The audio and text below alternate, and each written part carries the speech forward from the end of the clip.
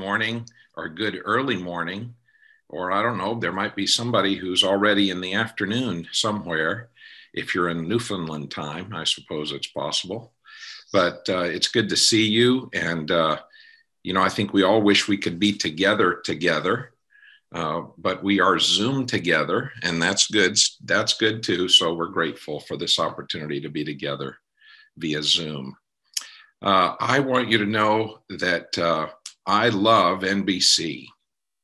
As a district superintendent, I have been involved in teaching as an adjunct faculty member, instructor, and I've loved every part of that. And then I gave that up to serve the college in other ways. And I have a deep, deep passion for NBC that runs true. When I look across the landscape of the Virginia district, we have had some of our best and greatest pastors who have graduated from or taken classes from NBC. And we are, as a friend of mine likes to say, sanctified proud of all of them and their work. So I love our students. I love the interactions that I've been able to have with them, especially when I was as an instructor. I am deeply impressed by you as members of the faculty and staff. And I realize in part the sacrifice with which you serve the Lord and give to the work of God and the greater work of what God's doing through NBC. And I want to say thank you.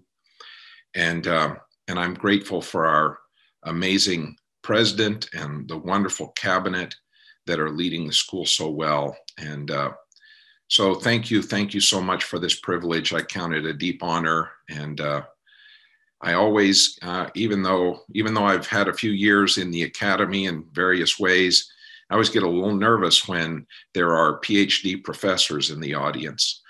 But I want you to know I love you too. And I'm so grateful for this opportunity to share something the Lord put in my heart these last few days. And I've had the privilege of sharing it in a few places. And so it seemed right and good that I should share this here with us today for these few minutes. The scripture that the Lord has brought to my mind is this one.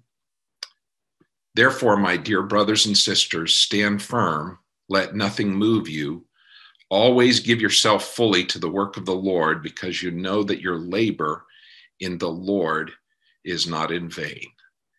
Amen, amen, and amen. There are three phrases that jump out as I look at this passage of scripture. Dear brothers and sisters, stand firm, let nothing move you. We're often called to action. And as a district superintendent, I travel around Virginia trying to encourage people to do things for Jesus, help the church to grow, help find lost people and bring them to Christ. But I find it amazing that in several places in the scripture, we find this urgent desire to help us stand firm and to not be moved. And I hear it as a great call to stay focused. In a day when it's easy to get distracted and there are winds of things coming at us from all different kinds of sides, in a day of shifting values and shifting norms and many crises, it's possible to get out of focus.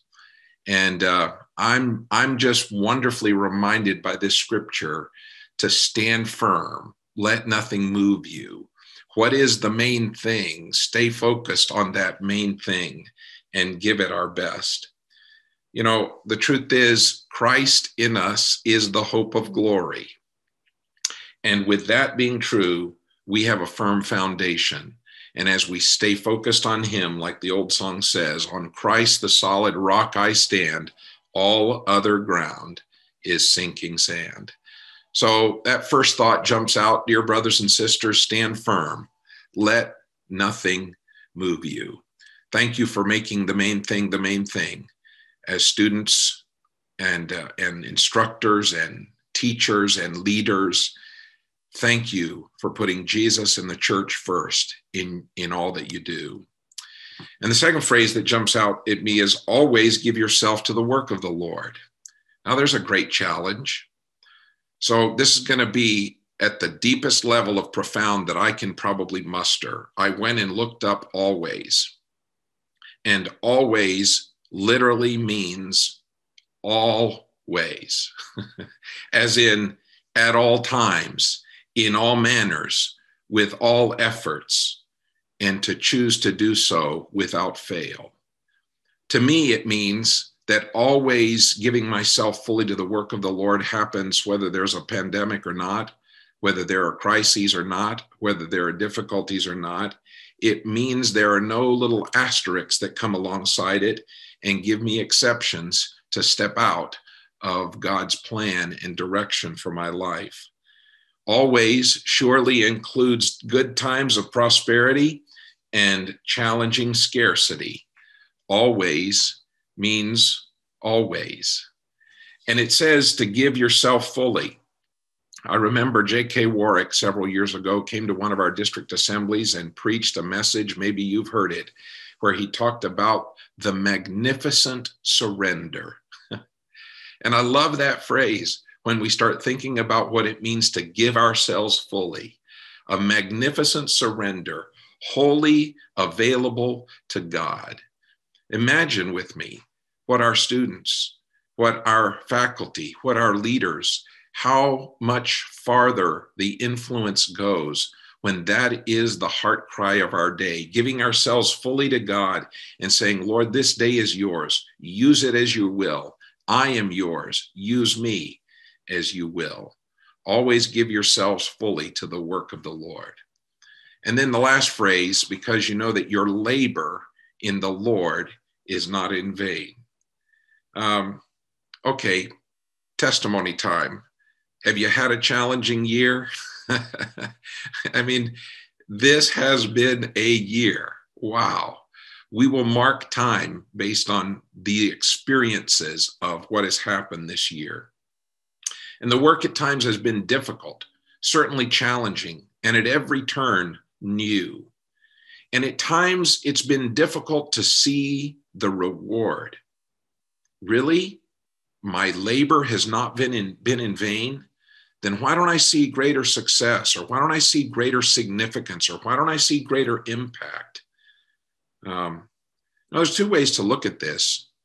Your labor in the Lord is not in vain. The way this phrase is constructed, it could be talking about, the Jesus purposes of your life, that being your labor. Or it could be talking about the way you work in your everyday life, how Jesus honors that with his presence. And I want to focus just for a moment on the fact that we are about Jesus' purposes. Our labor in the Lord, our labor for the Lord, our work in Jesus' purposes is not in vain. Many of us are called at many times in many places to be seed planters, and we have we've not been given glasses to see far enough into the future of the harvest what those seeds plant. But the truth is, your labor is not in vain when you are doing it according to God's purposes. And I've come to realize after these many years, and I wish I'd known it a lot sooner, that the greatest work that I can do is to help people come to pray and to know how to pray and to practice prayer. And there is no greater teacher to praying than praying itself. So I'm reminded of the great quote by Oswald Chambers. Prayer is not preparation for the greater work. Prayer is the greater work. I had the privilege during this past year of serving as an interim pastor in 2 or 3 different churches for about 10 to 15 weeks in each one as they were walking through pastoral transition. It's kind of a crazy idea to think of doing that during a pandemic with all the other responsibilities I had, but I love the people of God and I love the church, and I saw it as an opportunity to invest myself deeply into these particular situations. And so remarkably, in each case, the Lord called us first thing and foremost, among many other things that we did, to corporate prayer, to finding ways to revive the people of God praying together and doing that very work. The way I said it in my notes, I said, I help the church focus on prayer and by discovery seek the renewal of the corporate prayer meeting. In one church, we decided we would meet on Thursdays from like 7:30 to 8:15 via Zoom. In another place, we met on Thursdays in person, and we prayed around specific themes. The truth is, I've discovered that God does something remarkable when his people pray. We prayed around these themes. We prayed around mission and outreach. Lord, give us the vision you want us to have. Lord, give us the laborers you want us to have. Give us revival and renewal. Give us wisdom and discernment for the choices we're making, and bring healing and deliverance to those that are hurting. And as we prayed in these areas, I'm glad to tell you that it's still true. God hears and answers prayer. In one church, we got to pray because we had no children. I mean, every Sunday we gathered, we have no children. And we started praying, would it be possible that we could go from 0 to 10 children worshiping with us? And do you know that in 8 weeks' time, well, we didn't make 10, but we had 8. We had 8 children coming on a regular basis. I call that an answer to prayer. And then a couple of months later, they did have 10. And God kept honoring those prayers that we prayed. And I could tell you story after story of how prayer, that work, initiated greater things that I could not begin to describe, because God's work was God's presence was very much at work. I came across this quote by David Bryant, who's a leader in prayer movements really across Christendom. He said, leaders must be released from the idea that they must be great prayer warriors before they can begin to call others to prayer. I would admit I'm in the kindergarten level of the school of prayer, but I'm discovering that God hears and answers prayer when his people pray. I've been learning how to speak Spanish and preach in Spanish, and I love a lot of the things I'm learning in Spanish. So if some of you know this phrase will capture you. But I discovered this one phrase that really captures me. I love how it says it in Spanish. Vale la pena. Vale la pena. Loosely in English, this would be, it's worth it. It's worth it. But that doesn't really capture the angst of vale la pena. Vale la pena captures with it this sense of sorrow, this sense of walking through the pain and the effort. It's a little bit like the old way we used to understand your labor is not in vain. But in English, we've lost some of the sense of that. But vale la pena. I'm convinced that in this day and age, we need to be people who understand that it's worth the effort. It's worth the effort to keep our minds focused on Jesus. It's worth the effort to lean in big time, fully into God's plan and direction. It's worth the effort, even if it costs us something for the greater purposes of God. It's worth it. Vale la pena. John Henry Jowett said it this way: all vital praying makes a drain on a man-woman's vitality. True intercession is a sacrifice, a bleeding sacrifice. Well, I didn't think I would get a big rousing amen on that one, but I do think we all agree that it is worth it. It is worth it to get that deeply connected to the great plan of God. Vale la pena. It's worth it. It's worth the pain. It's worth the sorrow. It's worth the price. So God's helping us. And I want to say something that, I'm just kind of calling on this. I don't really have a full authority to do it, except, well, I guess I am the chairman of the board of trustees. And in that sense, maybe the greatest thing I could ever do is call us to prayer. And in about 30 days or so, the board will be meeting. We'll be meeting to select a new president, now that we know that President Graves is retiring at the end of June. And we've been working hard, and we still need God's hand of direction and wisdom and leadership. But I don't want us just to pray just for that decision, as big and as important as it is.